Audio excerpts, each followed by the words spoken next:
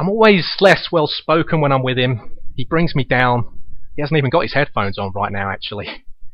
He reminds me, by simply being around him, he reminds me I'll always be a South Londoner. He's the sometimes muscular and always arch-slacker Mickey Boyd. I'm Daniel Ruiz Tyson. Please don't hug me. You're listening to Please Don't Hug Me. Yes, more rhinoplasty than GCSEs. We're back. Good evening. How are you, Mick? Yeah, well. Yeah, We've good day. We've got the first show in the new flat out the way. Yeah. Well, I say new flat. Obviously, I've been here for some months. Yeah. You visited the other night, didn't you? A few nights ago. Twice now. Twice. What have you been up to today? I mowed the grass today. Mowed the grass. I went training, and I took the dog for another walk again. Yeah. Nothing too spectacular, but yeah, all good, wholesome stuff. You've seamlessly adapted to my no shoes policy, which is impressive. I know you're not necessarily a fan of it, but surely it's less awkward than last year in the hotel where, do you remember, you'd walk in and we had this sort of narrow little border where the shoes would have to come off. It was very awkward. Yeah. One of us would be in the doorway, but here, I've got the anti-chamber thing going on. Yeah. Good. I like anti-chamber. Yeah, I like it, yeah. Shoes come off there. We walk into the space. Yeah. So you called it anti-chamber. I called that a hall. Well, Martin actually named that, and I think it was it's a good name. Call. Good call. He's a big bloke. It's a good call. Yeah. How you two? Any progress on the working out thing? We're looking at maybe talking to each other over the weekend and consulting, and then maybe going training up at South Bank next week. Good stuff. So good stuff. So you can come and video if you want. These new mics that you're looking at, Mick, I bought them. Well, I won't say where I bought them from, but let's just say I was advised by a guy working there. Well, I went into the shop and I asked someone about mics, and the girl said, "Go and see the small guy over there behind the till." And he was incredibly small. You could barely see him. But I was very uncomfortable with that. It's very emasculating. I'm sure their colleagues have probably been working together for a while. Could she not find another way to describe him? We know he's small. I knew straight away he was small.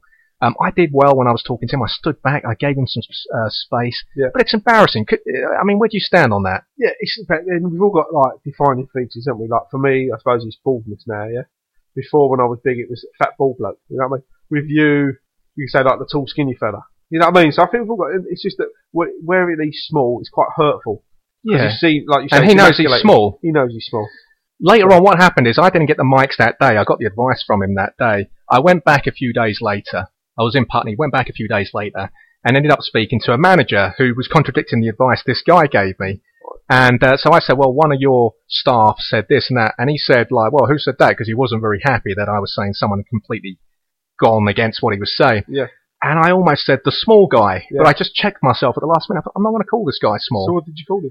I just, I looked for him, and obviously I couldn't see him because of his height. Yeah. But then I just described him, and what I went for was, rather than the height, he had, the sort of distinctive kind of tramline beers that you get a lot of these Portuguese kids around here. The sort of stupid beards. It's almost like a first beard the kids get. They can't grow the full beard, so what they do is they make the most of what they've got. They define it, very defined kind of beard. So that's how I described him. But I'm kind of proud of myself for that. You did well there, don't be fair. Talking to another man about a smaller fella, you could sort of like start winking and nodding and taking the mickey. Because I've got one of my pals who's quite short. Yeah. He's as strong as an ox, so you wouldn't take the mickey out. Well, this guy had a very big chest. I wonder if he's thinking, well, I could be in trouble here. It's a hard city, this. I've got to work out. A torso, perhaps more powerful than your own. Yeah, probably, yeah. If you look at pound for pound, I bet it was, yeah. Like one of these little Eastern European weightlifters you get at the Olympics. The Turks. They're very good, aren't they? They're very good. You're listening to Please Don't Hug Me.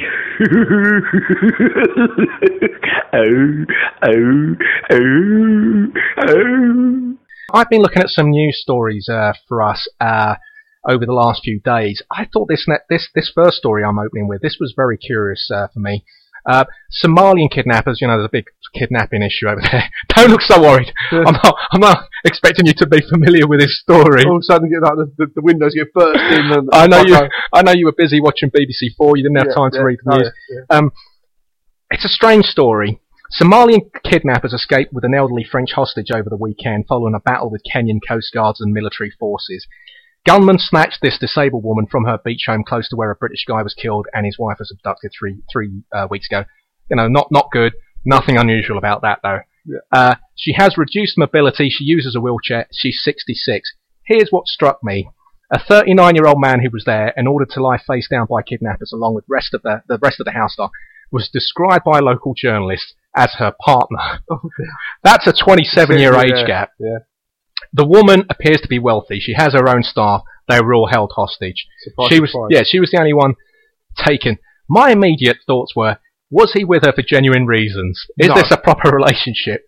And, you know, the age gap is going to be mentioned by the investigators. They may be laughing as we are about it. You know, they won't be laughing in front of him, but behind his back, they may be thinking, what is this guy in it for? We know what he's in it for, yeah. You know, he's in it for the money. You know, it's as simple as that. All the way through the negotiations, this is going to be raised. Let's put it this way. Yeah, let's put it this way.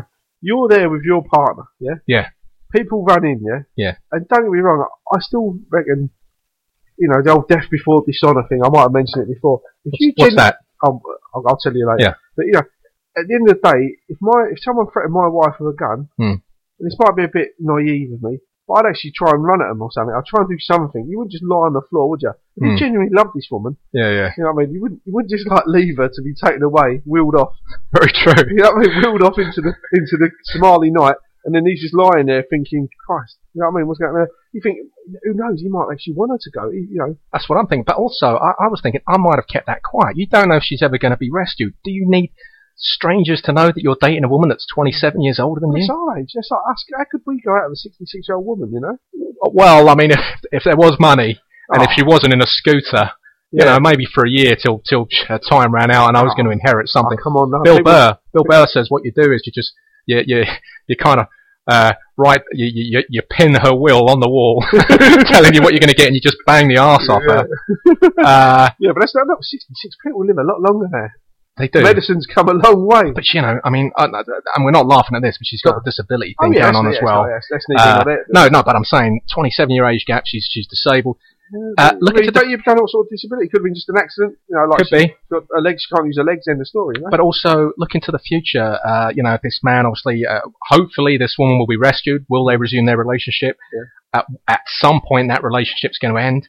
When he meets another woman, is he going to tell her about this relationship? Isn't this the kind of relationship that would embarrass you? His face is all over French newspaper, French, you know, the media in France. And also, you know, the lady, when she hopefully gets rescued, she comes back, she just like slap him around the head. Why didn't you try and help me? Well, these kidnappings seem to drag on for a while. It could be a couple of years before she's back. Is he going to hold off on the shagging? No. Do you think you'll still be putting it about? Of course he will. Of course he will. Wouldn't you? Well, I'm not going to answer that. I know. Why not? I suspect I know what this guy's going to be doing. He may wait a few weeks, but he's going to be. He's not going to hold out. I guarantee you, he's steaming into the housemaid now as we speak. Now, I found this next story a little sad. Christine Hemming, wife of John Hemming. Please don't look so worried. I'm not expecting you to have read this stuff. I know you don't even read your local, whatever, Kent Messenger. Yeah, I've read it. Now, Christine Hemming, wife of John Hemming, lived MMP for Birmingham. She was found guilty of breaking into the home of her husband's mistress, Emily Cox, and stealing a kitten. The incident was caught on CCTV. 16 minutes of footage caught on camera. She's crawling around on her hands and knees outside the house and going off with this cat. You know, she's been widely mocked.